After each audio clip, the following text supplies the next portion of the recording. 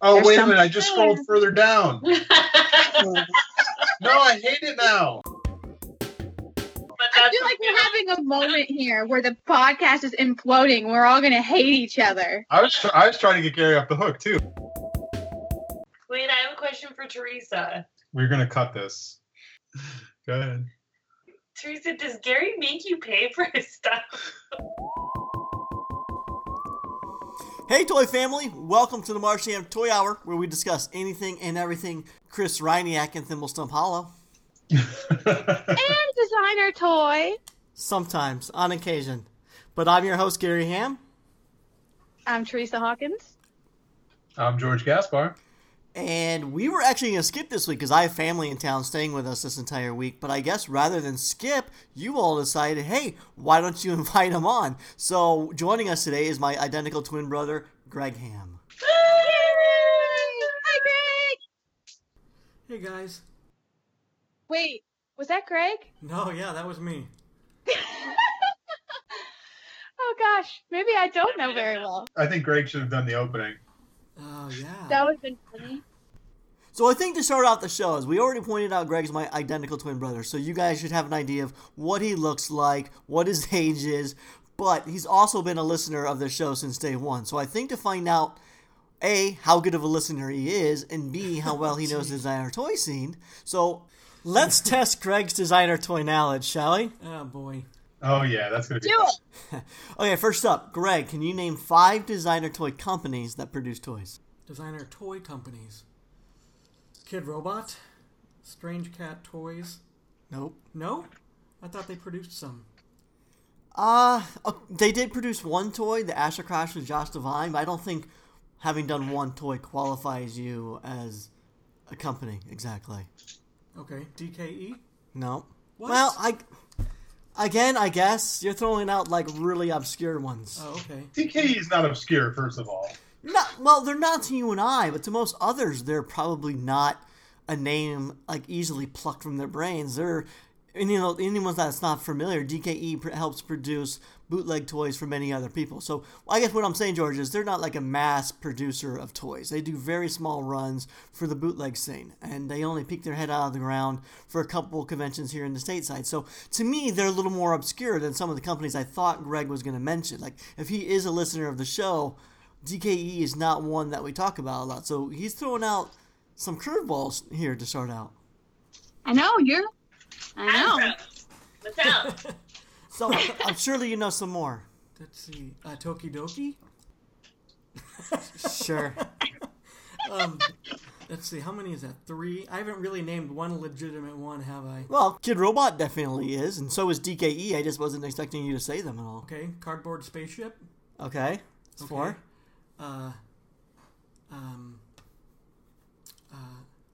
And you all have been wondering why we haven't had Greg on as a guest. This is why. This is what we're going to be dealing with the next hour and a half.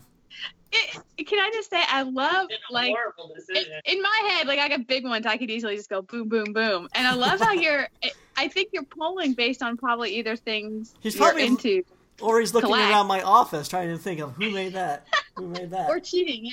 Well, you know, I mean, some of the stuff I do follow on Instagram, I'm pulling a complete blank right now. He's choking. What about Pop Mart? Okay, Okay. Pop Mart. There you go. that works. Wow. You could have even said Momiji, and that would have been a fringe, like Tokidoki. Oh, yeah, I do like them a lot. Okay, let's try something more difficult. How many of my toys can you name? Your toys, let's see, you got Sylvan, you've got Hermes,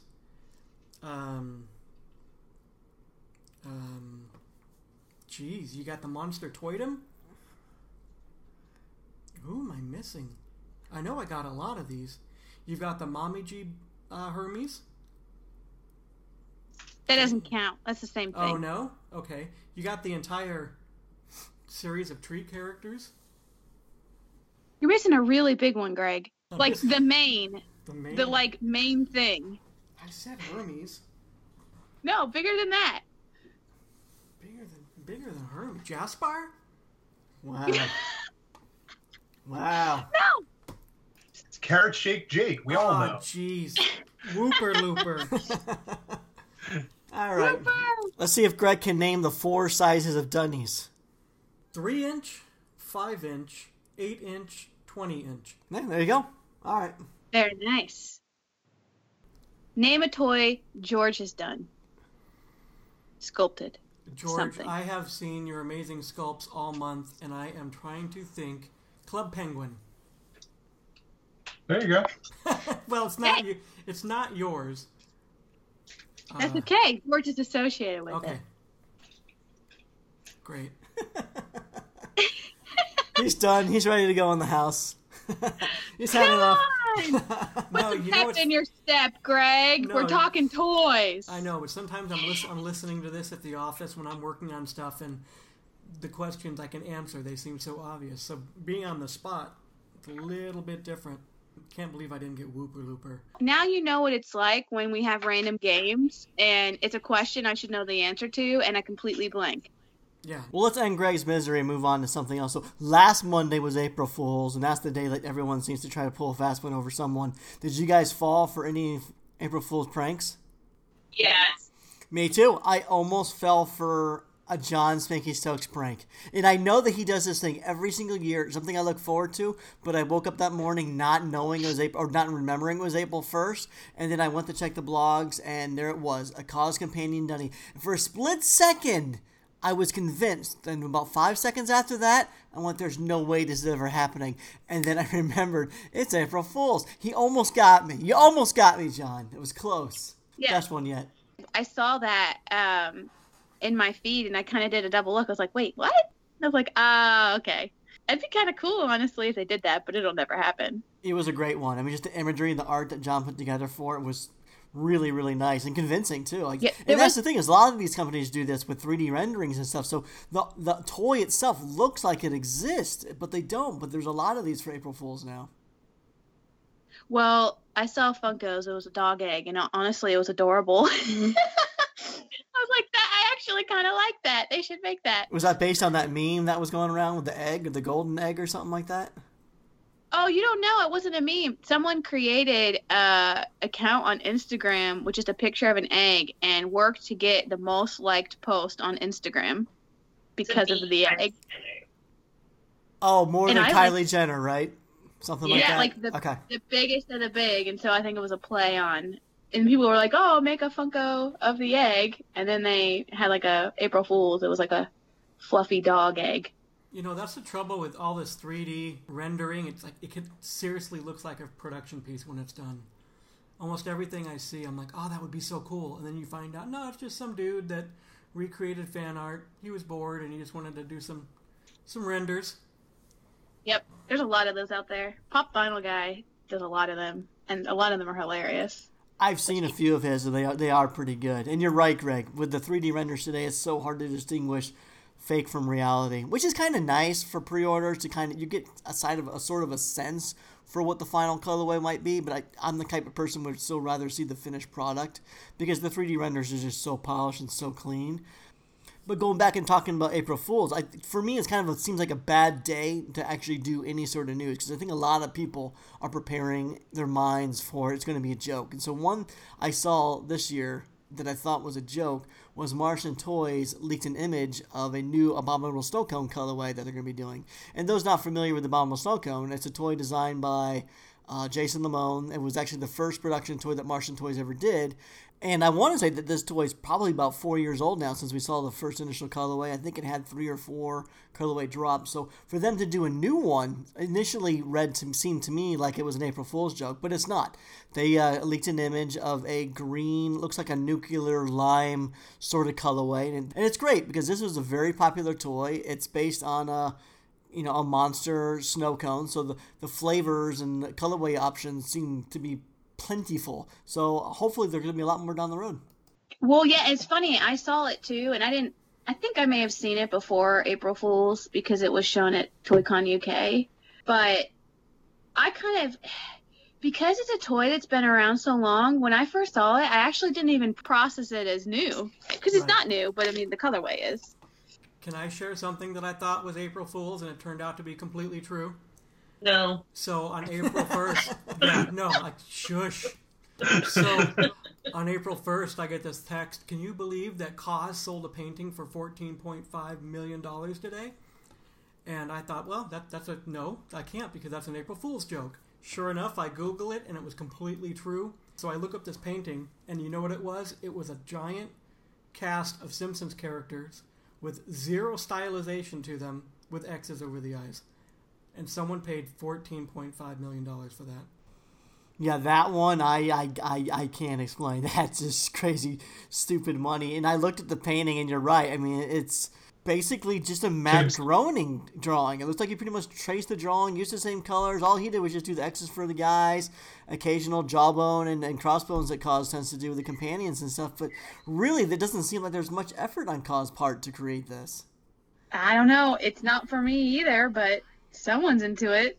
Hype beast. It's just this is just so crazy, but this really is great for the designer toy scene or just art toys in general. I know Cause would probably never consider himself part of the scene. He's doing his own thing. He's beyond it, but he does do toys and bring attention to the art toy world. So hopefully this is good for us, I think. But no, we're not going to see Cause show up at the Designer Toy Awards and accept an award anytime soon. He's already won them too. Yes. Speaking of which, 5 Points Fest is just around the corner, less than 2 months away now, and that's where they host the Designer Toy Awards. So I imagine pretty soon we're going to be hearing who the short list of finalists for that event are. And I bought my plane tickets for 5 Points Fest this week. Me too. Well, I'm not fully set, but I'm coming. I'm going. George, participate.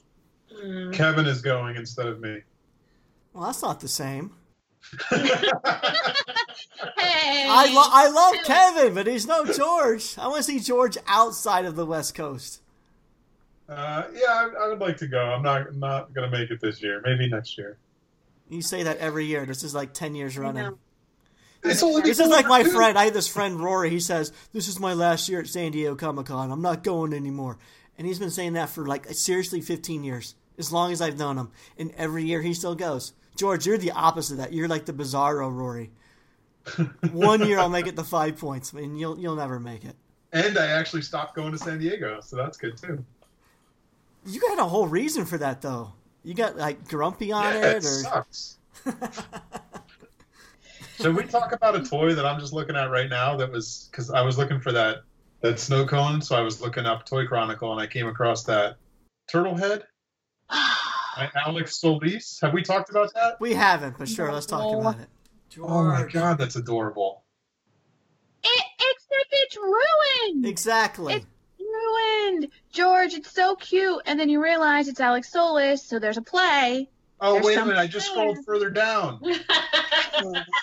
No, I hate it now. Wait, I know, exactly. Wait, It's a- but I'm so excited the little toilet paper is stuck to his foot.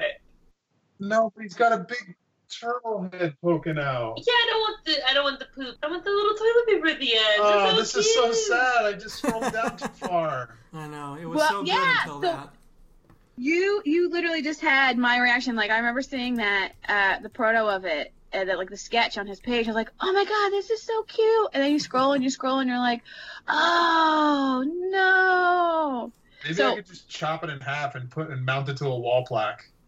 I There don't you know. go. Well, and for those that haven't seen it, it's called Turtlehead, but it's Turtlehead like a joke for Yeah. when poop's coming out of your butt? Yeah, it is.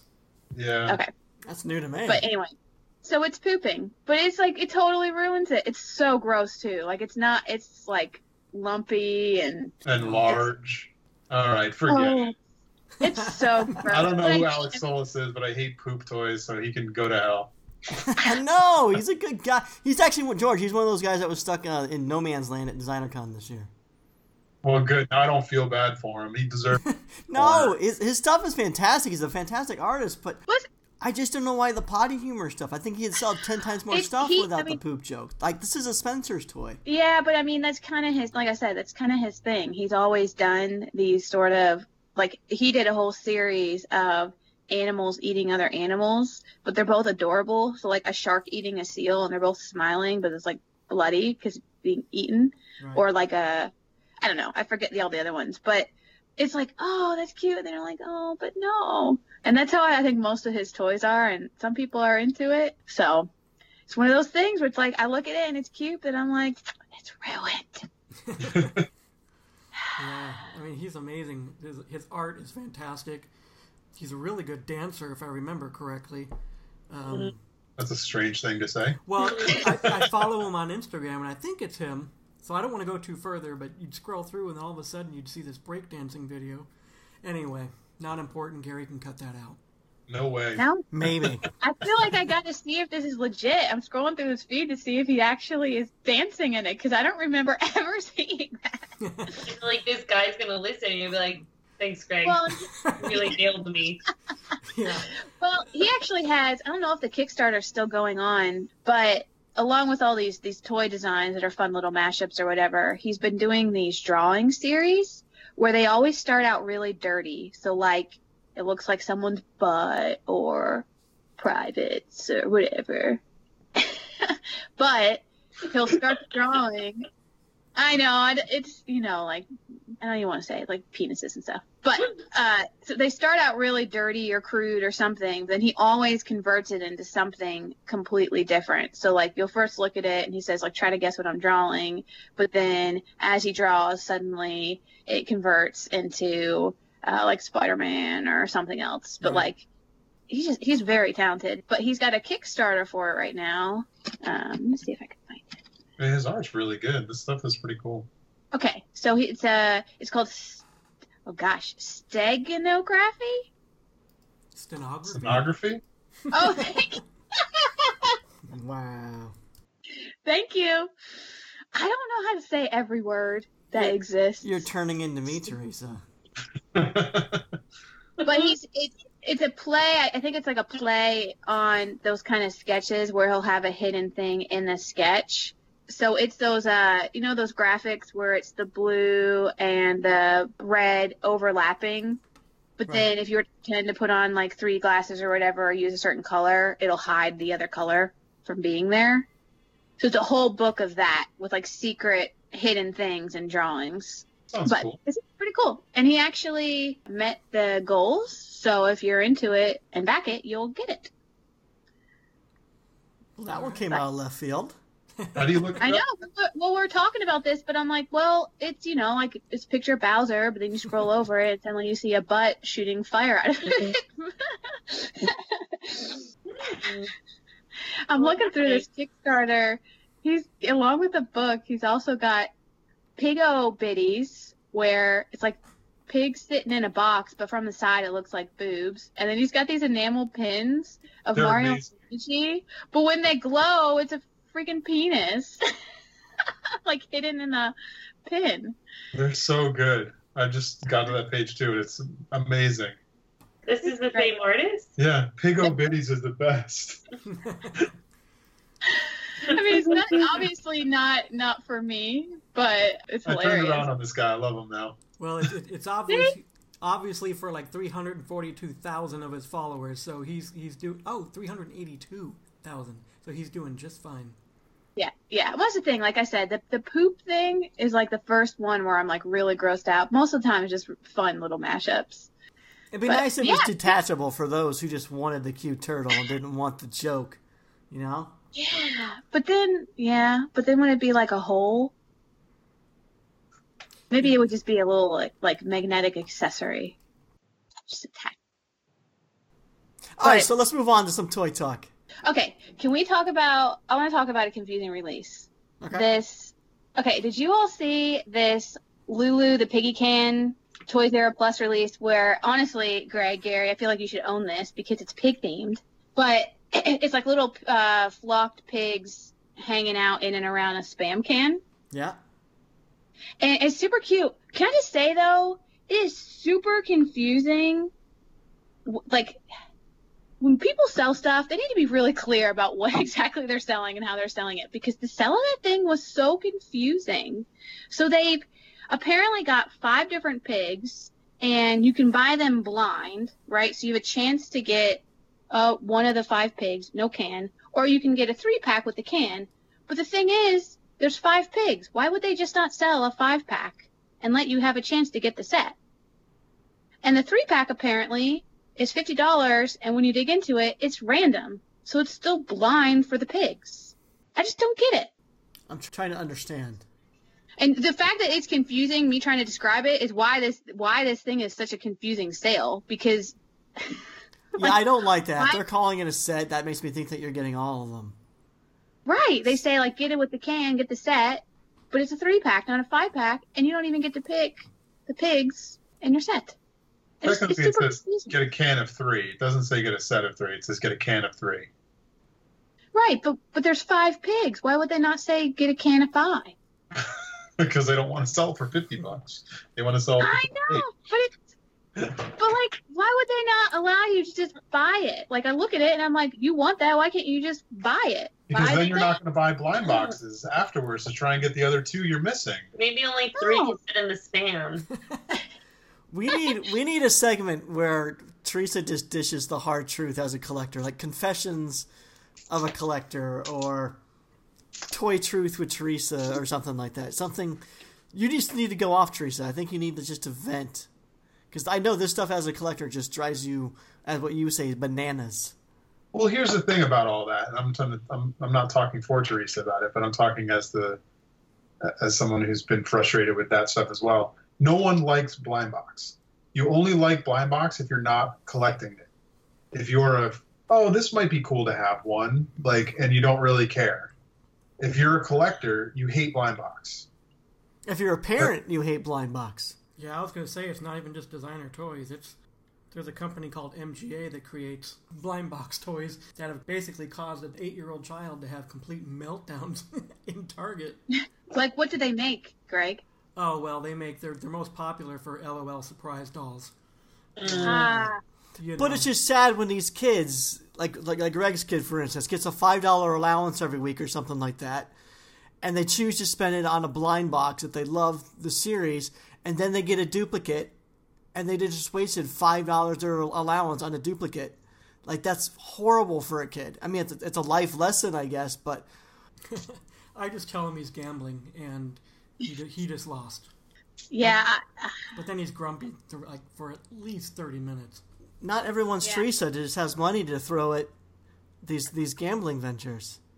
Well, yeah. I mean, it's as a kid, I could imagine that'd be frustrating. Now, if I want to go, buy a random $3 blind bag, that's just for fun on the side. But it's hard. That's why so many times I'm buying the case lately, is because even if I don't even want all of them, like the entire 12 or 9 or whatever, if I like the majority or I like some specific ones, it's better for me just to buy the case and be able to get the ones I want and then figure out what to do with the extras, split it with someone or whatever, than play the gamble game. Well, you just It's proved hard. exactly why people keep making blind box. It's only good for the company. It's not good for anybody else except for the company, because if you buy a whole case because you don't even want half of them, then they've just sold all those extra figures that they would never have sold if they released them where you can buy them individually. So if you're going to if you want these pigs, you're probably going to pick up blind boxes because, I'll have an extra cute pig. But what if I just wanted one pig in the can? I can't even do that. Yeah, you can. Yeah, you can go buy a fucking can of Spam. It's in the store. Yeah. It's going to cost you $2. It's not even expensive. Buy a blind box and a can of Spam, and it's cheaper than any of it. It's true. Wash it, rinse it out, you're good to go. And it's official, not just some manufactured one. They probably just bought cans of Spam and opened them and can't sell them to you. But make sure it's staying I hope light. not. Yeah, Oh, get the man. Spam light so it's the same box. Yeah, Teresa, you need to stop buying things that you don't want. Stop supporting these companies making blind box crap. Oh my gosh. I am very bipolar because I'll tell myself, I'll sit here and I'll be like, Teresa, you buy too much. You don't need all this. You have so much. You need to stop. You need to be more selective, et cetera, et cetera. But then I get in the moment, right? I get excited. I see something and all of a sudden it's in my feed. I'm like, oh my God, it's really cute. And I react to it, right? And so it's trying to be better about being reactionary. But at the same time, I'm like, oh, do I have to react quick? Because maybe if I don't have time to think on it, or if I try to think on it, it'll sell out and I'll have regrets. So it's hard. It's like I a get constant that, battle with my brain. We need to work on somehow doing small little practices to start weeding down your collecting habits. Like, you and George are kind of both the same way, where you guys both love to collect a lot of the same thing, just in a variety of different colorways. And I'm the exact opposite. Once I own one thing, I kind of don't want another variation of that exact same thing. The only exception I have of that is Seedless by Shoko Nakazawa. Like, that's my vice. I just love that character so much. I will buy that in other colorways. But, Teresa, how many dinos from Unbox do you have? You say it's your vice, and I'm like thinking everything's my vice. That's what I'm saying. We need to somehow get you to appreciate having variety. Like, think of how much more money you would have if you were just happy with having one or maybe two dinos. Those things are $65, $75 a pop, and you have 20 of them. No, I don't have. I have more like 10. But here's like $650 you spent on the same toy. Don't start making me think about how much I spent on this stuff. But no, the thing is, in my brain, Gary, I have been selective because there are so many out there, and I only own a fraction of them. So in my mind, I have been good.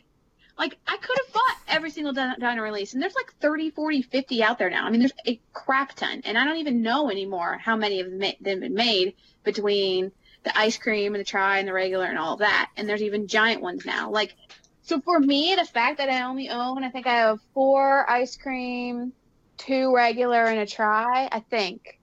I have 1 more on the way. But, like, to me, I'm, like, proud of myself because I'm, like, I did good. I didn't buy them all. So, like, I don't know. And again, we've talked about this with colorways. Yes, we know, like, that's the name of the game. There are going to be multiple colorways. The problem is predicting what's going to come. Like, even the snow cone, right? Let's say it first released, and it was, I don't even remember which one was the first one, but the blue. And I was like, oh, my God, I love this toy. I'm buying it. And then all of a sudden they released the red, and I'm like, shit, red's my favorite flavor. I really would have rather bought that. What do? You're probably going to buy the red, but then it's very hard. Like, I buy in the moment because I'm like, oh, I really like that. And then the next one comes, and you're like, oh, I really like that, too. I would just sell the one I would sell the one that I like least and buy the one that I like the most. Yeah, I mean, and that's always an option too. But then, I don't know. Sometimes it's like,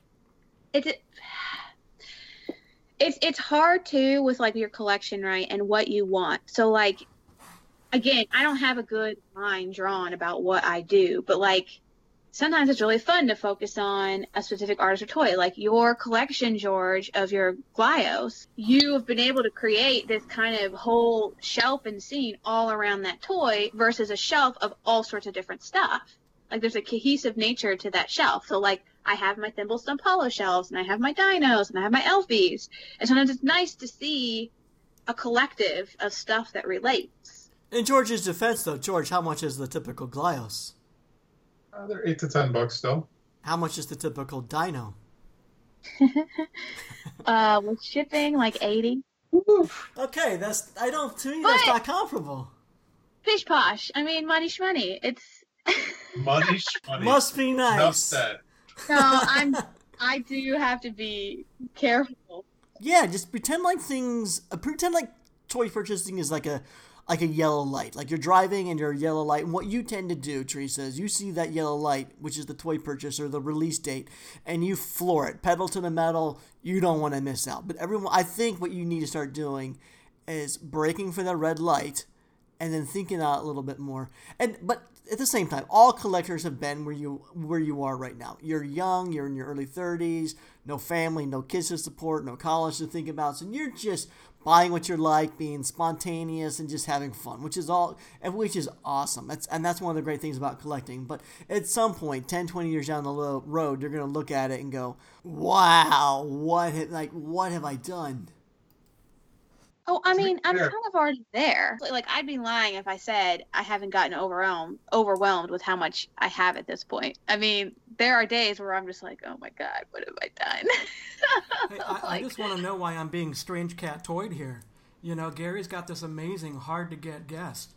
And... You know what's funny is while that was all happening, I was thinking the exact same thing. And I was trying to think of, like, the greatest question I can ask you to tell about Gary and how, like, some embarrassing story about Gary that only you would know.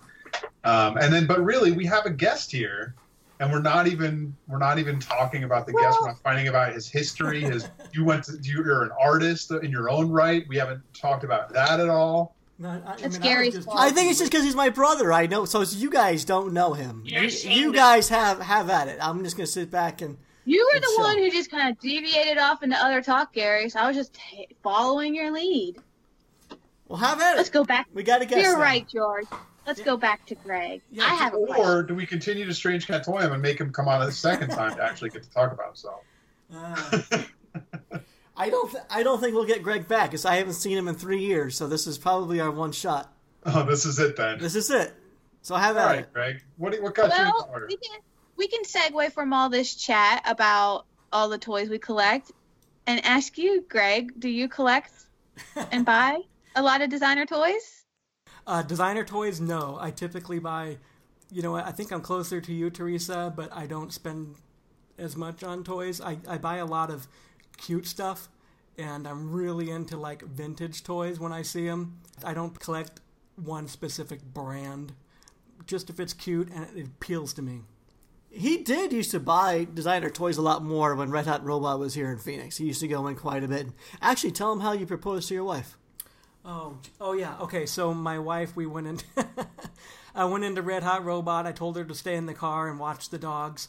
And then I went into Red Hot Robot and I bought a Dunny blind box. I went into the restroom and I put the engagement ring inside the blind box wrapped around the Dunny ear. And then I went back outside and said that, hey, while I was in there, I was talking to Jason. I decided to buy a blind box. Here you go. And she opened it up, and the ring fell onto the floor, and she didn't see it right away. And then I said, no, you know what? I was like, where's the ring? And she didn't know what I was talking about. And then she looked on the floor, and she saw it. And that's when she had some tears. So it didn't go exactly as planned, but I did use designer toys as my inspiration. Oh, that's awesome. Cute. My story was pretty similar, but not with blind box toys. I was going to say, I feel like I've heard a story similar to this. Was that you?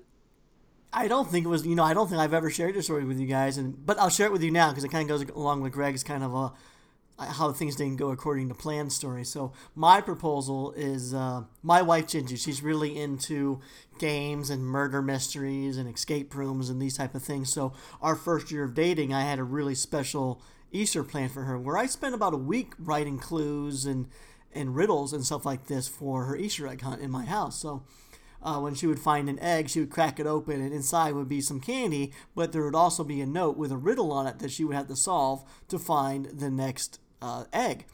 So on the second year of us dating, I realized I want to marry this woman, and she had so much fun with the first scavenger hunt, I decided this is how I'm going to propose to her on Easter Day. So, again, Easter Day, she's going throughout the house to find 12 or 18 eggs. I forget how many exactly. And the last egg is hidden inside the sofa. And it's hidden deep on the sofa. So her back is to me, and she's going through the sofa. Meanwhile, I'm kneeling behind her with the ring. So when she stands up, she cracks open the egg, but what happened is I put too many jelly beans. So when she cracked open the egg, jelly beans just fell out all over the sofa. So rather than reading the note right away, she's more scrambling to pick up all the fallen candy. And when she gets that all gathered up, she kind of walks away to her basket, which is in the kitchen. So she never sees me kneeling behind her. So I end up having to stand up, and I walked her. I'm like, babe, you got to read the note that was in the egg. So she reads the note, and it says, will you marry me? And that's where I, kneel again in the kitchen, and, she accepts my proposal. So it's kind of funny that Greg and I, being identical twins, both had similar scenario. But his wife is also, at the time, I don't know if she is today, but when he proposed to her, she was a big collector of designer toys. But she was a really big collector, but I was actually cutting her off a little bit because she was buying too much. That's why I went into the store and I'm like, oh, I came out with a blind box. Here you go. I know you've been kind of wanting this set, and it ended up being what it was. Unfortunately, it ended up being one of my least favorite designs from that set. So she's got it on her inner collection as a reminder that that's the one that we got when I proposed. But it's not my favorite of the series. Greg, why did you put a halt on her collecting? Let her live. No. No, I've seen how much some of these designer toys cost, and it was adding up extremely quickly. So what is expensive to you for a designer toy? $20. Yeah. Oh, geez. No, anything over 40 actually is is a little outside my range. Unacceptable. But Teresa, his wife wasn't just into designer toys. She was really into customs and commissions and stuff like that. So her side of collecting was kind of more on the expensive side. Those get pricey. See, I haven't gone too off the edge. That could get expensive fast, especially now. Yeah, but you don't bat an eye at $40. I'm kind of like Greg, and once it hits $40, then I really need to start weighing whether I want the thing or not. And you're more of like, once it's over 80, then maybe you'll waver a little bit. It depends. Yeah, I mean, it depends on the toy. Like, I'd question 40 if it was something teeny weeny. Well, who's that company that makes the cute three little pig characters in overalls? Pointless Island. Pointless Island. I love those. I would totally buy them. And then I looked them up and I saw they were like $45 each, and they're not even that large, and I was out. Man, but no, that makes sense if you say you're into vintage, because those definitely have a more vintage feel. All right, what other questions you got for Greg? Okay, well, I know, so you're an artist who kind of knew about designer toy and then kind of merged your way into the Funko world, and I'm wondering if you're seeing the opposite happen of people in the Funko offices or world starting to delve into designer toys, whether it's by producing or collecting or what have you. No, I mean, that's a good question. I've only seen a few. I know that the 3D sculptors like to delve. A lot of them have their own 3D printers at home, and they make their own toys. But I only know of a couple that have really kind of gone off and done something within designer toys. Okay, because I know Nina. Is it Nina or? Nana. Nana, but so Nana I know is working on this super cute Kappa Ramen character, and I'm super excited. And so it's fun seeing someone who I know has been doing work for Funko starting to get into the world, and obviously Reese O'Brien with Bim Toy and all of his stuff has been kind of a big thing. But I was just curious. Hey George, you know how you're always out of the loop on toy news? I'm always out of the loop. You're always out of the loop. You should try totally checking our toy blogs. Do you know what the toy blogs are? I only know the two toy blogs that are sponsors. That's thetoychronicle.com, and they have an app that you can use. And the other one is SpankyStokes.com, right? And you should support those because they support us. And I should actually take that advice, and I should support them too, because I don't know any of the things that are going on anywhere. And if I read those, I would at least know what you guys know. Exactly.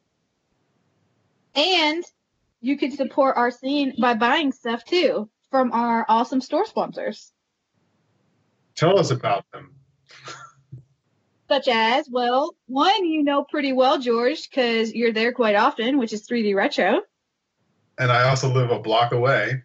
Yeah, you can go visit their awesome brick and mortar store then and pay a visit in person.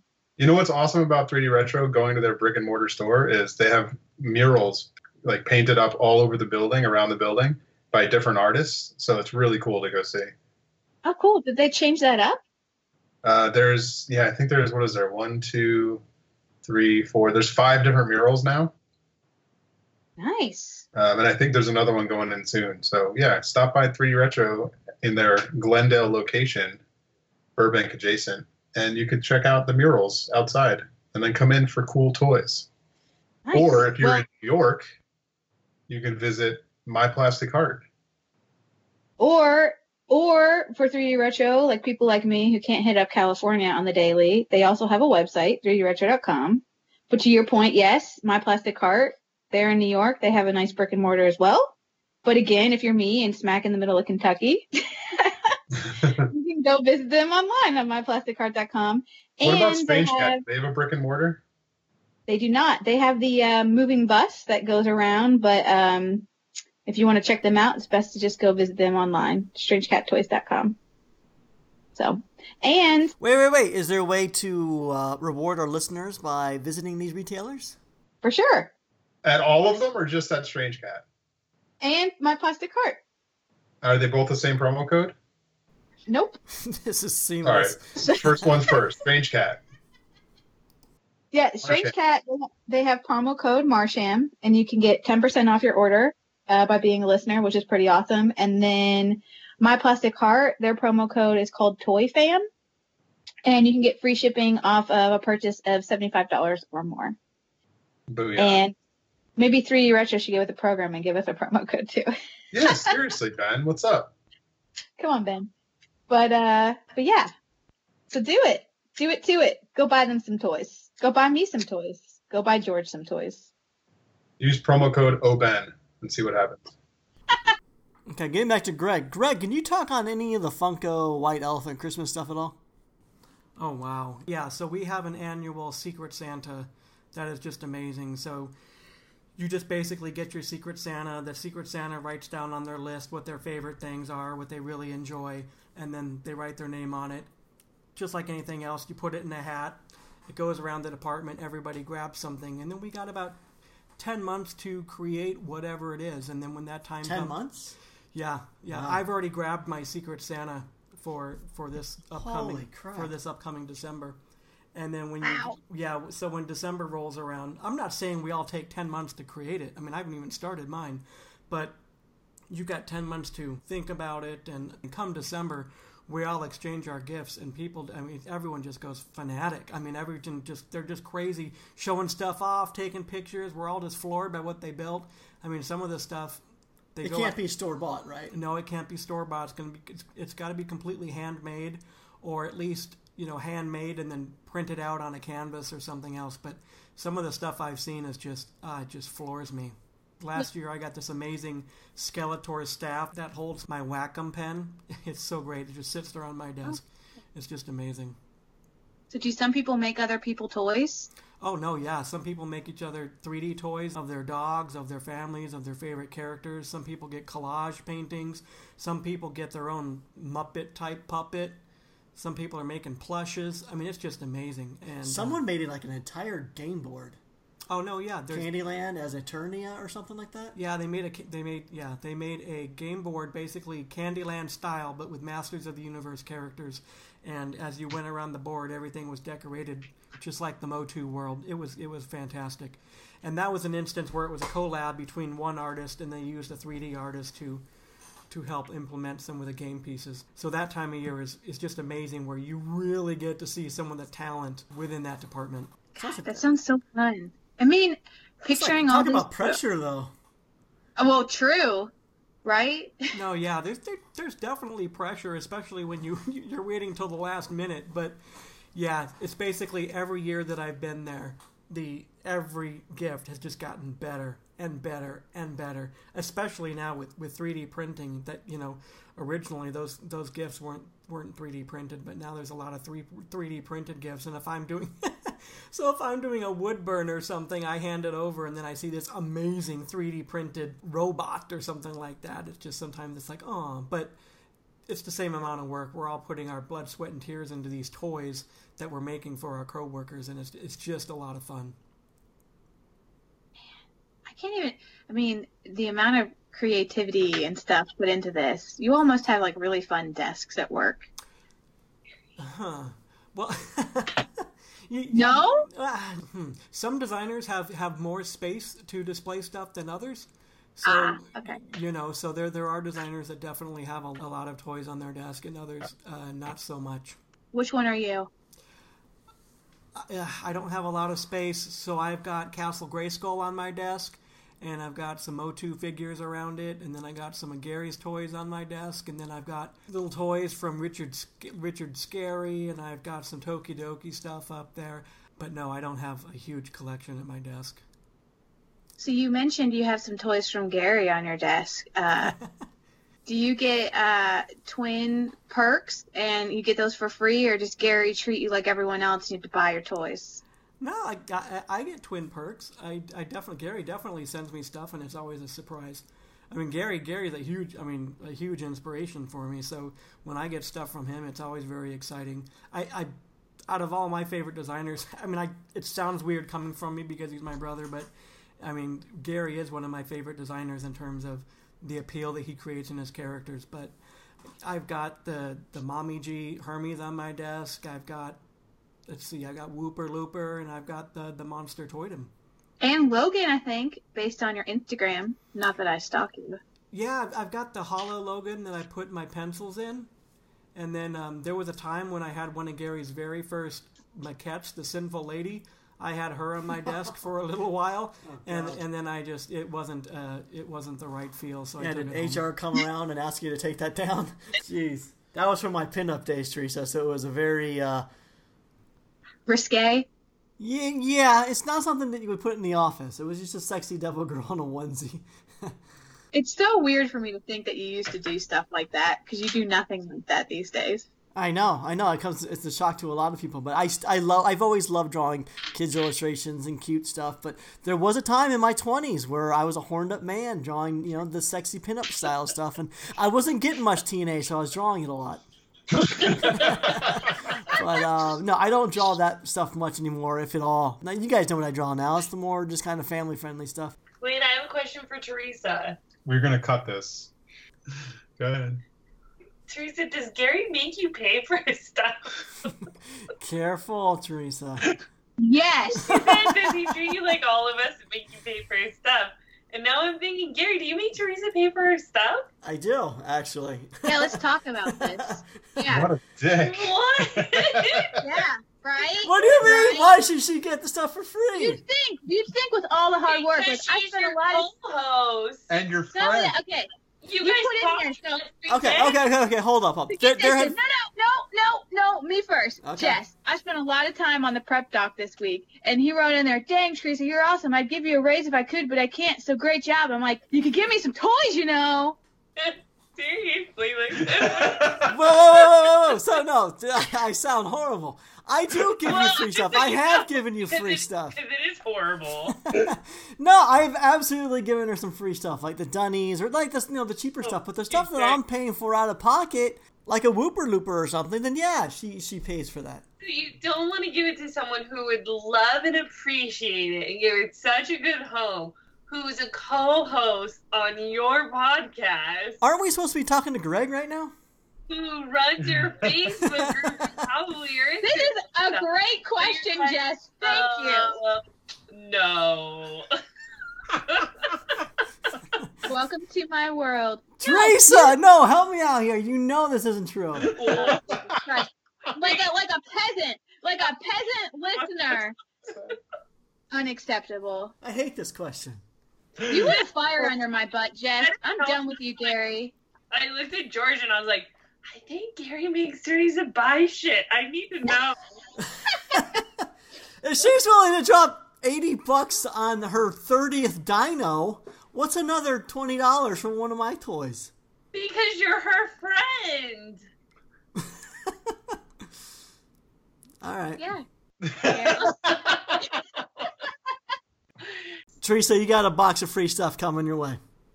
Oh, Jesus. Don't worry, it's Pen and Penance with his Whooper Looper. But Jess, that's not like free. It's like, that cost me $35 to make. Because it's going to a good home. It's going to someone who's going to love it way more. And I'm sorry, was anybody else trying to buy it? Ouch! But yes, there are. The Whooper Loopers have always sold through. This took a great turn. Thank you, Jess. You're welcome. Band, I hate you. I hate Chess Club. I'm starting that one. All right, let's let get Gary off the hook. Like, if any of you wanted any of George's stuff, George would be like, no, please just take it. I don't want it anyways. I'm not George. George will just give anything away because it doesn't sell, right, George? Exactly. Oh my gosh, that was so rude. But it's What real. is But it's happening? real. But I that's feel like okay. we're having a moment here where the podcast is imploding. We're all going to hate each other. I was trying to get Gary off the hook too, but now I I think like Greg because he gets everything for free. And you notice, Jess, I haven't held anything against him. Yeah. Until that one question. Where is the... Yeah, you, This will Give be me a our chance last to be episode. you can cut all that. We don't have to have that in there. No way. No way, that's keeper.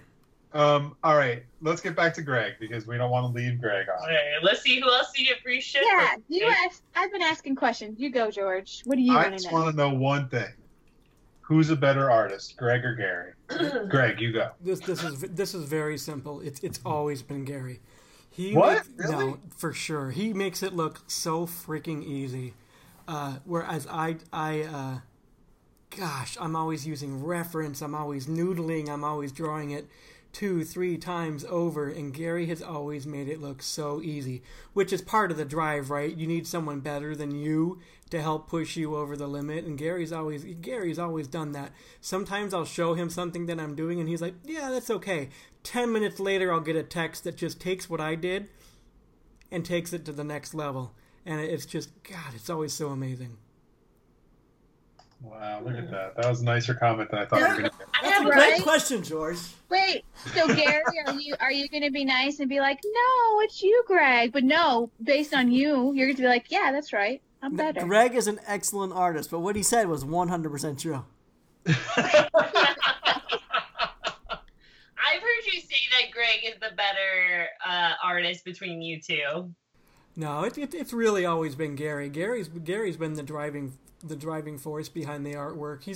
He's always taken the first step, whether it be designing toys first or dipping his toes into making shirts and stuff like that. And then usually I'm just in back going, oh, that looks like fun, but I've never dipped my toes into doing anything self-produced. But it's fun. I did conventions for a little while and was doing good. Half my booth was fan art and half my booth was my own art, and I really wanted to get over that hump of just, having to sell fan art just to pay for the booth next year so I could be there. But no, Gary's, he's just an exceptional artist. So just, he's always made it so darn easy, especially when it comes to cartooning. I want George to keep asking questions. I have a question. No, Jess. Why? Teresa, you got a question, Teresa?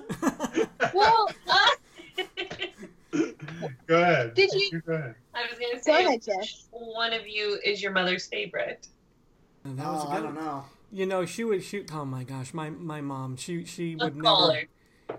Well, unfortunately, we can't call her, but Shit, never mind. I take that out.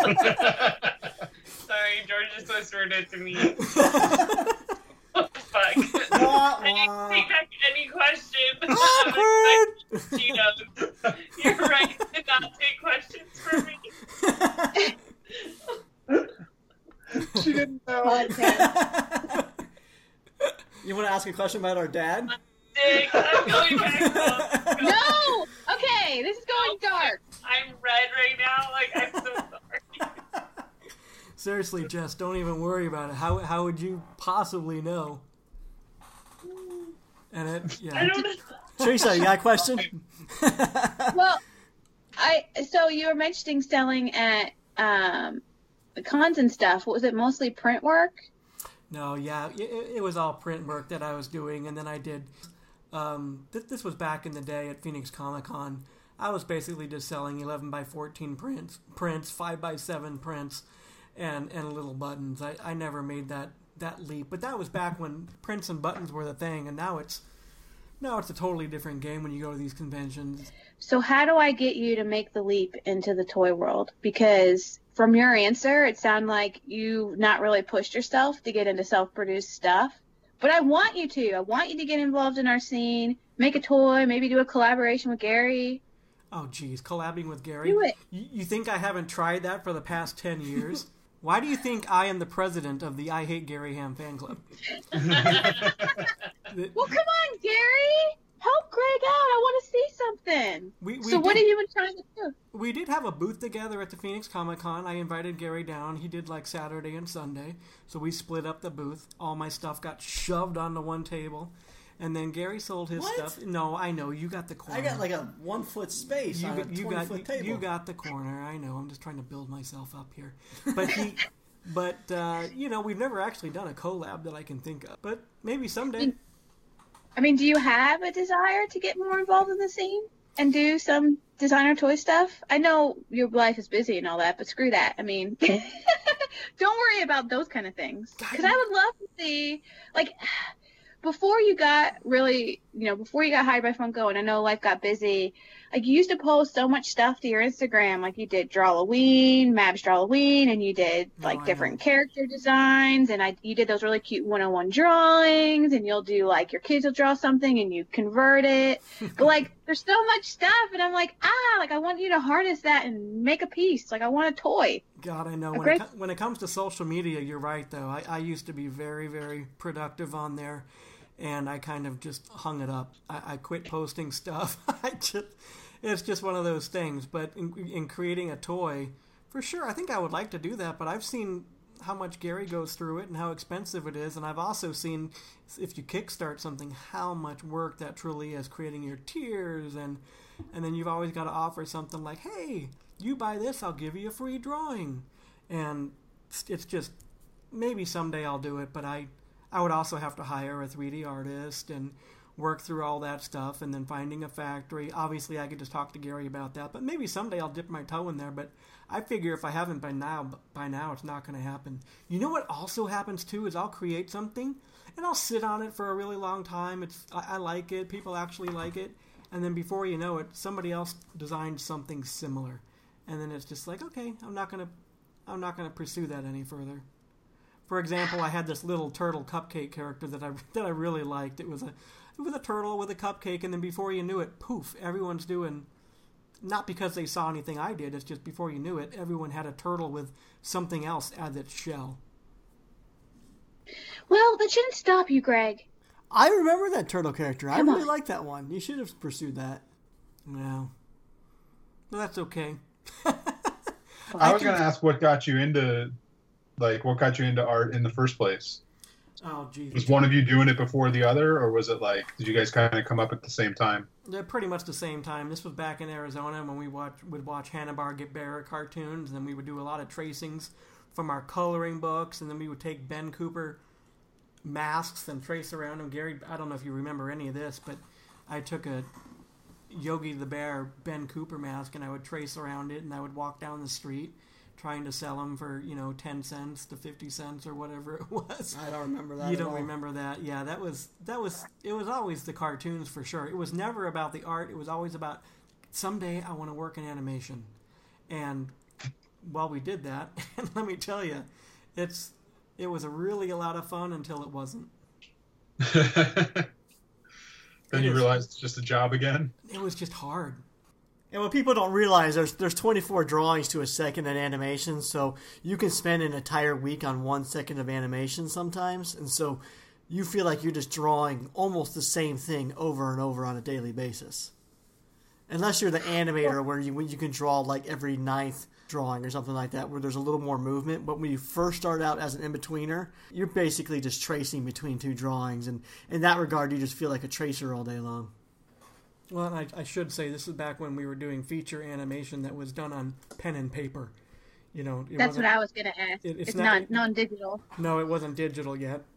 Is there something, like, can you tell us the title of any of the things? Like, can we watch any of that stuff now? Yeah, this is back when we worked for 20th Century Fox. They had a studio here in Arizona called Fox Animation Studios. The main directors were Don Bluth and Gary Goldman. They're the ones that directed all 3 of the movies we worked on, and they were called Anastasia. That was the first one. The next one was named Bartok the Magnificent, which went straight to video, and the third one was named Titan AE. Oh, wow. Those aren't that's not small things. No. Yeah, no, they were big feature films at the time, and then you know what happened? While we were making Titan AE, you know what happened? Toy Story came out, and before you knew it, 3D animation was taking over. Fox Animation Studios decided to close down, and Fox opened up an animation studio over in New York called Blue Sky, and they went on to create Ice Age. Ice Age, yeah. Yep, so all of us 2D animators were given the boot, and 3D animation kind of took over. That's kind of how it is in the sculpting world too, though, isn't it, George? A little bit? I mean, how many hand sculptors are around anymore? Yeah, I mean that's how it goes. Technology comes in and takes over. Yeah. There's probably a few exceptions, amazing artists or sculptors that can kind of get away with maybe not knowing the latest techniques and technology and all that sort of stuff. But majority of people wanting to be in this industry, whether it's toys or animation or movies or whatever, yeah, you got to stay on top of this stuff. If you don't, someone younger, more eager, more motivated, who knows this stuff is probably going to take your job. Oh yeah, sure.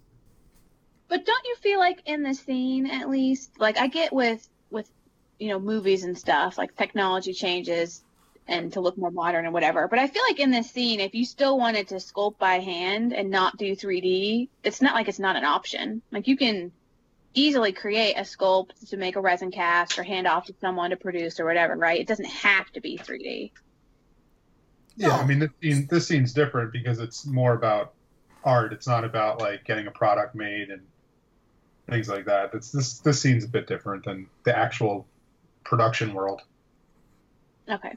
I mean, I know that 3D is becoming a thing, and obviously there's benefits to it, right? Because you can easily shrink it or size it up or whatever. It's digital, but if someone wanted to work for a Funko or a McFarlane Toys or something like that, I would say you're probably going to have to be skilled as a 3D artist, or at least be knowledgeable in that. Very rarely do they use the hand sculptors anymore, and I would say those projects for those type of sculptors are far and in between.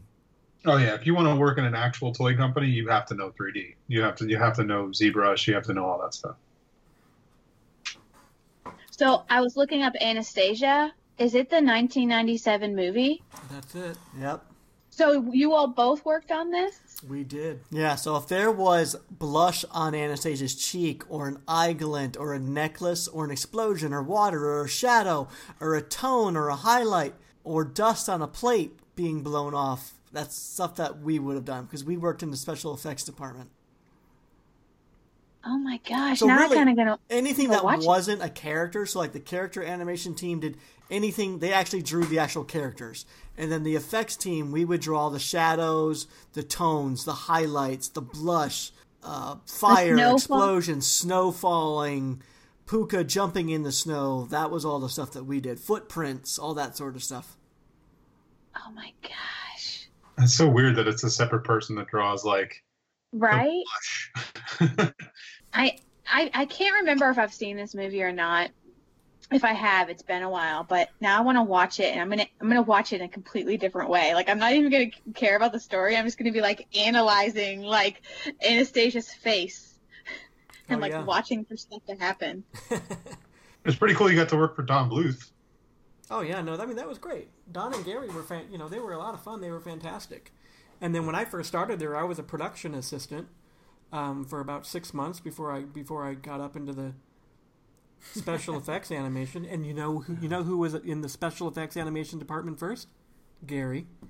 And then I had to work as a production assistant, going around and cleaning up everyone's drawings and shredding them. And I had to go pick up executives and stuff from the airport, bring them back to the studio, take them back to the airport, and I had to interact with Gary and Don quite a bit, and they were fantastic. No Me Too movement there? Nothing. Nobody touched you inappropriately? No. No, there was nothing like that with me personally, but there were definitely some moments that in today's world would not be appropriate. Oh yeah, I'm sure.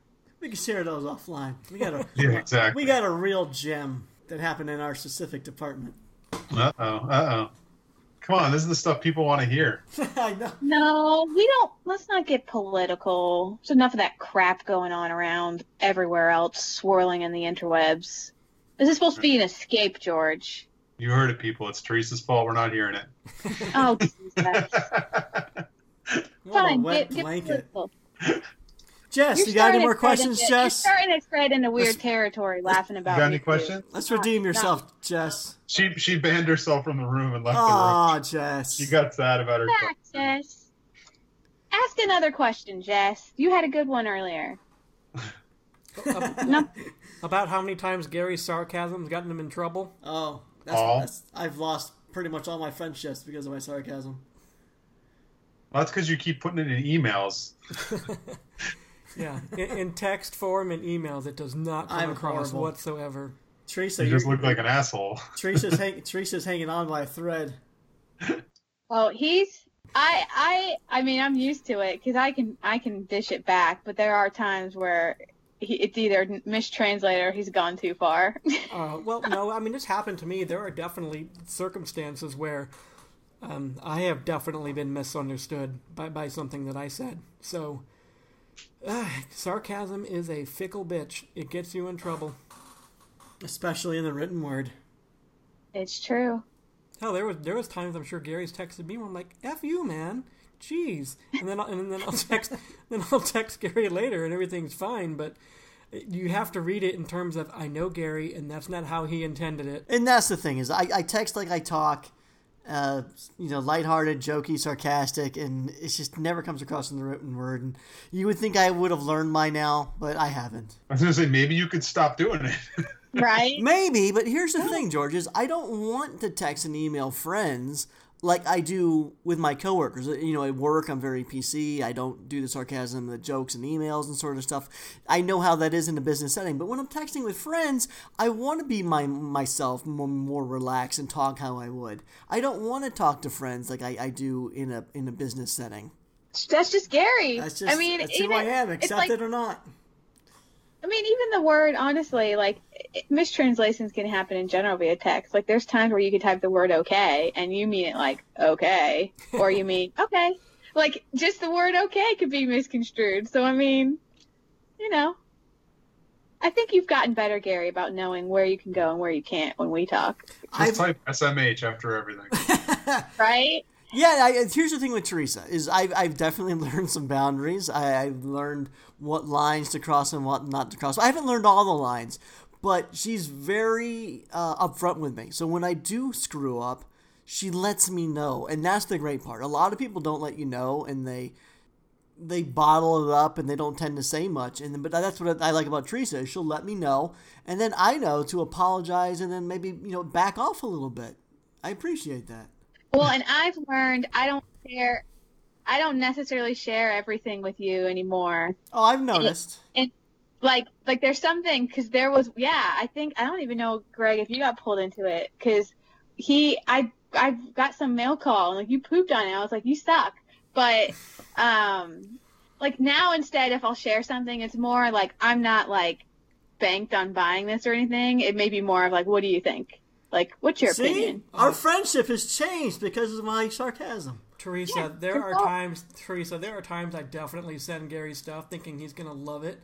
And, dude, I get a text back like, oh, I do not like that. Or I wouldn't buy that. Or, it just depends. But it's never anything. No, it's not usually something in designer toys. I'm usually at Target. I take a picture of something. I send it to Gary thinking, oh, he's going to love this. And it's quite the opposite. He'll even do that for me, for you though, Teresa. He'll take he'll see something on Instagram like, oh, Teresa would totally love this, and I'll pass it on to you, and you're like, no. Well, Greg, you can start texting me directly, and yeah, I don't want to be the middleman anymore. Let's just stop by. Let's bypass Gary. We know that we don't need him. It'll just be you and I, and we can be honest. We will be honest but polite. No, that works. I definitely have closer to your aesthetic, cute, which is always funny coming from a 45-year-old dude. Speaking of cute, do you guys? I have a question for all of you. Do you know who Googimon is? No. George.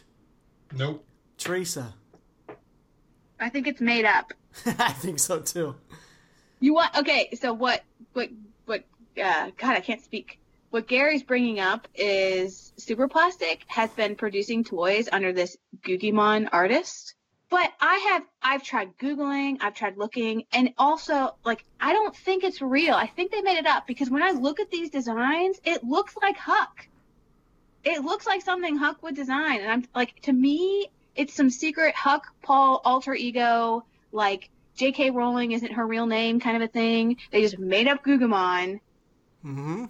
I don't know. I'm with you. I think this is 100% manufactured by Huck and Paul. And I think it's great, but it's kind of deceiving in a way, because you read the releases on it, it will say, we're collaborating with our favorite artist, the legendary hip-hop, fashion, street, horror artist, Googimon. And I didn't know who that was, so I started researching, and I can't find anything on the Googles for him. And he has an Instagram account with like 60,000 plus followers, but there's nothing really there. I guess maybe there is a bot fan base. Well, not only that, but if you go to the Instagram, there's only like one post, right? Yeah, pretty much. I mean, there's not many. I'm gonna go look. I thought there was no. It says this account is private. And they're not Maybe I need to following show- anybody. Oh, I think they're following like 1 or 2 people. Oh, who are the 2 people they're following? Is it Huck and Paul? Oh, that's a good question. All right, hold on. I gotta get onto Instagram because I can't do it from. Okay, let's go look at Gugamon and click on 2 following. Why can't I see? Oh, I have to follow you first. Okay, I just sent a request to follow. I'll have to see. I don't think I can look at it right now. But I wonder if it's Huck and Paul. I think it's definitely not real. I don't think it's Because really. the only thing up there is a link to their Tumblr, and when you get to the Tumblr, it just says "down the rabbit hole." It's not real. It's not a real person. That's Yeah. the thing. Like, I think it's got to be. Huck? It's got to just be Huck. Yeah, I agree. Hey guys, it doesn't really matter whether it's real or fake. They've done a nice campaign with it, and I think the toys look great, and I believe they've all sold out of the ones they've produced so far. Can I just say, while we're talking about Gugamon and Super Plastic, that this whole pre-order release thing is clearly not ending, and I don't know. I'm kind of wondering if it's run its course. People seem to be growing tired of it. Really? I haven't seen anything saying that, because from what I can tell, it seems like they're still selling out of their stuff. I mean, I know the latest one that we were just talking about, the Gugimon, the second one with the bunny ears, that one seemed to do really well in the most recent pre-order. But the thing I didn't like is, like, it's not going to be done until the fall, so it seems like we're getting back to the 6 to 9 month pre-order lead time. And to me, I don't know. I would probably not pre-order anything, because that's just too long of a wait for me. I don't know. I've never been a fan of the whole pre-order sales method. I'm just not big on it. Certainly makes making toys a lot easier, though, when you know how many. Oh, hell yeah. Oh, I'm sure. But they're still doing limits. So they usually have a number on their run. But it's just. Here's the thing, Teresa. They tell you there's a number on that run, and they do a pre-order, and they say, all right, there's only 333, and then they do a pre-order for 2 days or whatever it is, and they sell 105, and they're like, sweet, pre-order's closed, it's sold out, and then they don't have to make 333. They can only make 105. No one knows. Wait, really? People do that? Yes. Oh, yeah. You don't have to make the full thing. Why would you make... You could say that there's going to be a limit, like, I'm going to limit this, there's only going to be 500. And then your pre-order comes, you only sell 250, then you don't have to make 500. What are you going to make, an extra 250 that are never going to sell and sit in a warehouse? But do they tell? No, you don't come out and say anything. You just make the right number. No. Now, you might not go the other way. You're not going to go over. Like, if you say you're only going to make 333 and you sell 333, then that's what you make. Plus your APs or whatever. You're not going to keep going and selling more. That would be a dick move.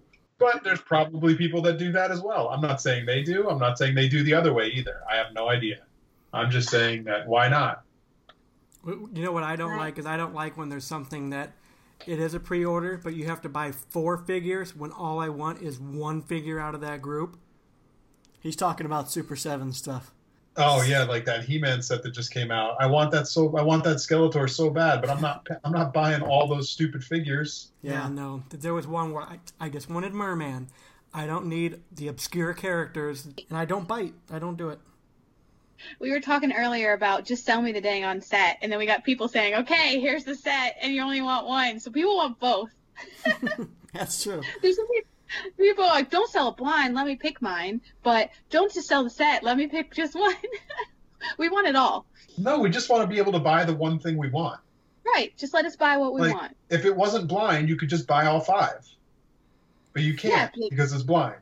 So it's like, well, then make me a set. And you can't because they only make a set of 3. Or like these, I just want to buy Merman, but I can't because I got to buy the whole set. It's like, no, just let me buy the one thing I want. Just tell me what it is, make the thing, and I'll decide which ones I want to buy. But then all those poor obscure characters that were paired with Merman will stay on the sidelines. No one will buy them. Get made. Which is like honestly, Funko, what they're doing with a lot of their 2-packs, I feel, is they put like a character someone really wants and there's one that's kind of iffy, but people want that darn character, so they buy the 2-pack. Same old model. Yep, and it always just benefits the company. That's all that matters. Let's start a toy company. Let's wrap this up. No, we're wrapping this up. We gotta go. No, we're gonna start a company, George. Don't you want to start a company where we do No, things I right? started a company where I did it the other way and nothing sells. That's why you don't do it. Okay. I already did that model. I made blind box toys, but I didn't make any of them blind box because I hate that model. And guess what? The loser designs don't sell. Like, I know exactly why people do it. I just hate doing it. And you know that whole thing where people go and have exclusives at conventions and then certain fans can't get the stuff they want because it's exclusive? Well, guess what? I never did that. But you know what? My shit doesn't sell because it's not exclusive. Like, Yeah, I know why everybody does it. You have to do it. Yeah, but I'm not an asshole, so I don't do that. Hence why he just gives everything away. Just don't make loser designs. Make all the designs awesome. You think you're making all awesome designs, but they're not. That's true. There's always that one weak design, and there's always the one that seems to be the favorite, the popular one.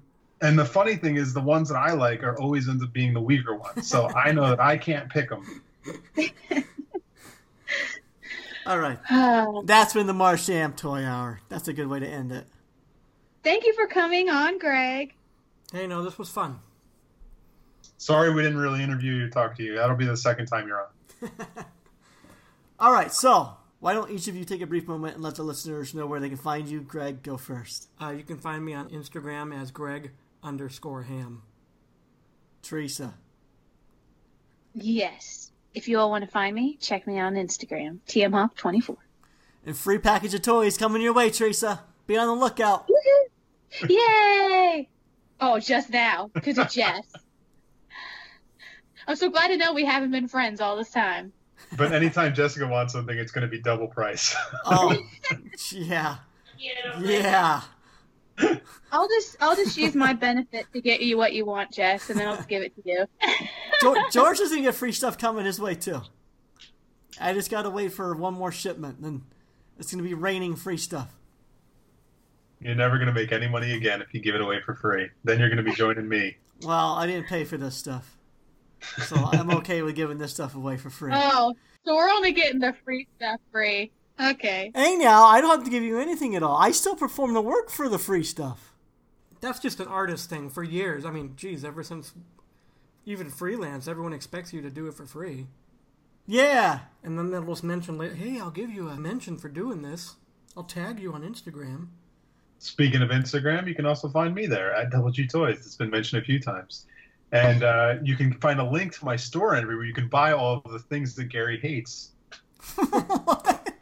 Can they buy the exact thing that they don't want? Yeah, that's what I was You going to can say. buy the exact thing that no one wants on my site.